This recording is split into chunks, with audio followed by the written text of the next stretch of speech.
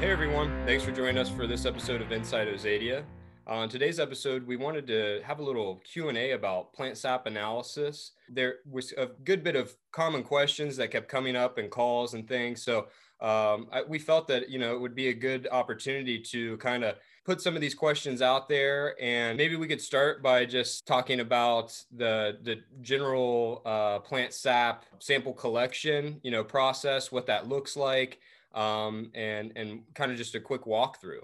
So the basics of taking plant sap analysis is that we are going to actually be taking tissue from the plant in order to send to a lab to extract for the xylem and phloem material that is unincorporated into leaf tissue. So that's the big difference between leaf tissue and sap.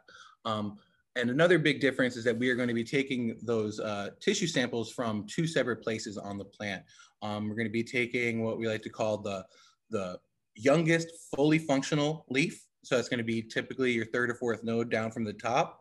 And then we're also going to be taking the oldest viable leaf, which is going to be down towards the bottom of the plant. And depending on your pruning techniques or your nutritional issues or non-issues, that could be, all the way down at the base of the plant or a little bit further up. And typically we want to get about 100 grams from each of those two samples, the top and the bottom, and then send them off as quickly as possible with a little bit of cold protection or heat protection. What does that look like? I know from plant diagnostics, sample quality was, just as important as any other factor as far as the integrity of the tissue when it is received by the lab.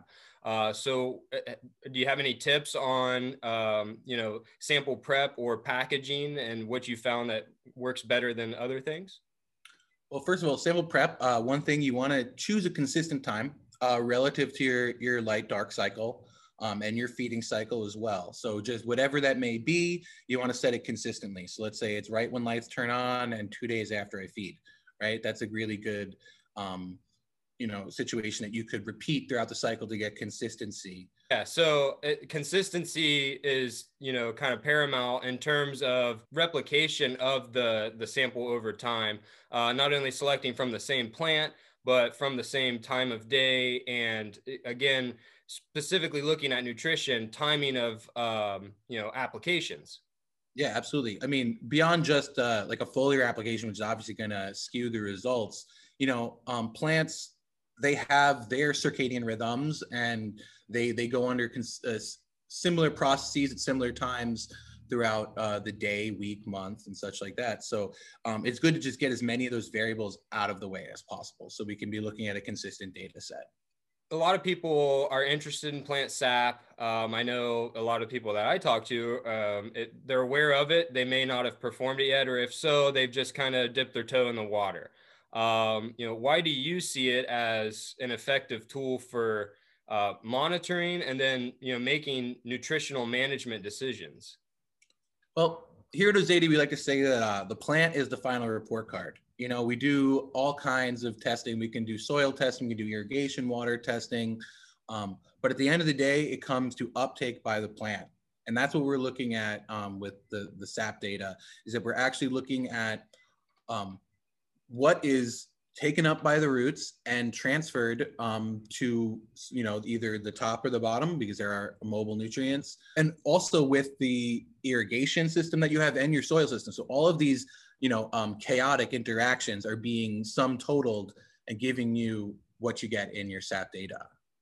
So what should a grower consider before taking SAP samples?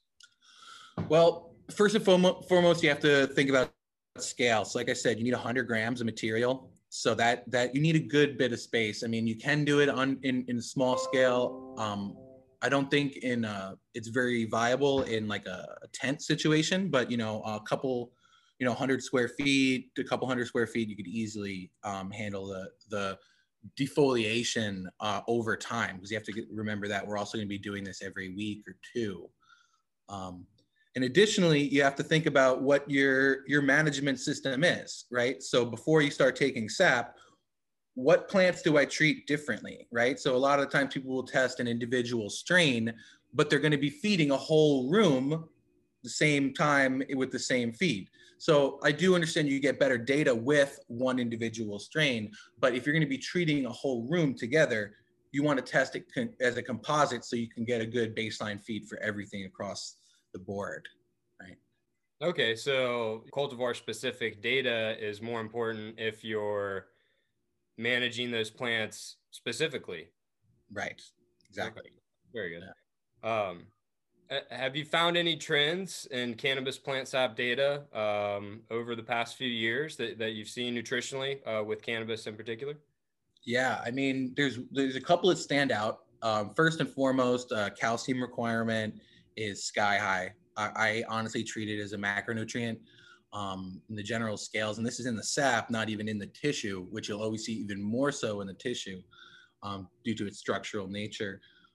Additionally, cannabis across the board, from typical marijuana operations all the way to fiber and seed. This is a hyper accumulator of metals, heavy metals particularly, and also chloride and sodium. I imagine it's something to do with the particular root exudates and the microbial community that it's supporting, because I see it everywhere. Chloride through the roof when you can't even find a chloride source. And then I guess, an important thing to consider as well is, the variance in plant sap laboratories, and that it's still kind of this more ambiguous procedure than, say, soil analysis or water analysis that has been performed and kind of standardized for, generations now in some cases. So it kind of speaks to that consistency that's necessary in terms of finding a lab that you like and sticking with them. And then some of the other factors I think that we didn't really touch on, but things that you might want to look at before taking sap samples are ancillary factors outside of nutrition. Obviously considering the level of pest and disease presence that may be occurring in your crop, taking that into account, when looking at some of these sap reports. And then I think another really highly effective, purpose for plant sap is product or technique, management practice, efficacy, and kind of, is what we're doing, whether it's applying a product or performing a certain technique in our grow, having the desired effect, nutritionally within the plant. Oh, absolutely. Especially with foliar feeding, you could see rather quickly. And I mean, obviously there's going to be residue on the leaf. So once you clean it off with distilled water, yeah, you will see a marked increase, or you'll see the effect, right, of that treatment. And it could be very little, or it could be more than you expected. So I think that is actually 100% probably the best use of SAP analysis, is to determine product efficacy. Am I using my money wisely, essentially? Definitely. Real quick, you mentioned cleaning the leaf off with distilled water after a foliar feed. Could you do a quick walkthrough of what that would look like? Are you like kind of wiping the leaf off, or is it like a submersion? How would you recommend someone do that? I do a couple methods. I've done the dunk, and you have to pat dry 100%. Whatever you're gonna do, you're gonna have to get them into the bag dry, and typically without any other organic material like a paper towel to keep it dry, right? Because that's going to affect the results, the decomposition rate. Yeah, you could either dunk it straight off, or I've also done just with a little hand sprayer, a mist and a pat dry as well. And just remember to keep everything separate, because when things start getting broken, that's also another issue when you're going to be dealing with decomposition, right? Right. And volatilization, particularly of the nitrogen compounds, I think that, covers kind of some of the common questions. Is there anything, you'd like to add, Mark, if somebody's curious about using plant sap or anything of that nature? Yeah, well, I would say this one thing is that you kind of need a steady hand to work with sap, because it is a volatile system. So we always want to make small adjustments, always. So that's something that I would definitely suggest to anybody looking to get into sap, is to not allow the SAP data to negate your experience as a grower, right? If the sap is telling you something crazy and you're looking at these plants and they look amazing, hold up. Let's wait. Let's get another sample. Let's call the lab, see when the last time they calibrated their machines or whatever it was, what condition the material came to them in, right? So just don't make too sudden movements. And even if we do have a clear trend, we want to do it incrementally. And honestly, the information is best used on the next cycle. So that's really the best way to use SAP, in my opinion, is one, for product efficacy, and two, to augment our further iterations in the future.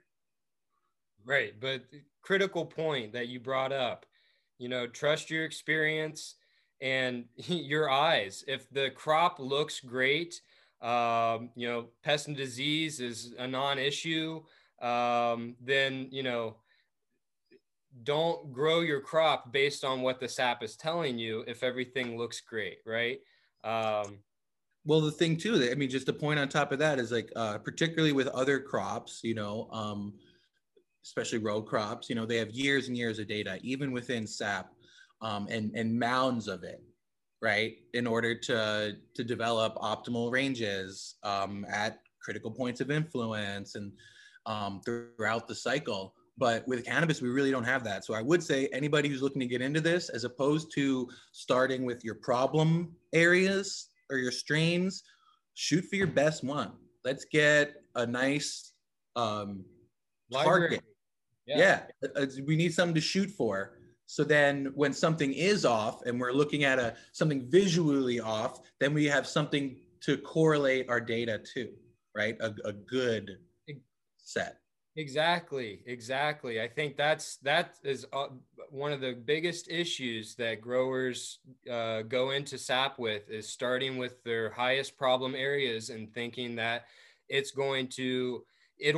will give you an indication of what's occurring, but you don't have that healthy plant baseline, that library of data to look at and say, okay, within our grow, like you said, there's mounds of data that have created targeted ranges and everything specific to crops, but go one step further and make it specific to your operation. So you should start by collecting and amassing data on healthy plants so that you can have targeted ranges for your operation. And that goes with your environment, your scale, your nutritional program, all of these factors, right? So I'm glad that you brought that up, Mark.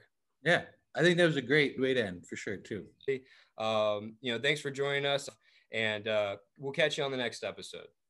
All right, see you guys. Have a good one.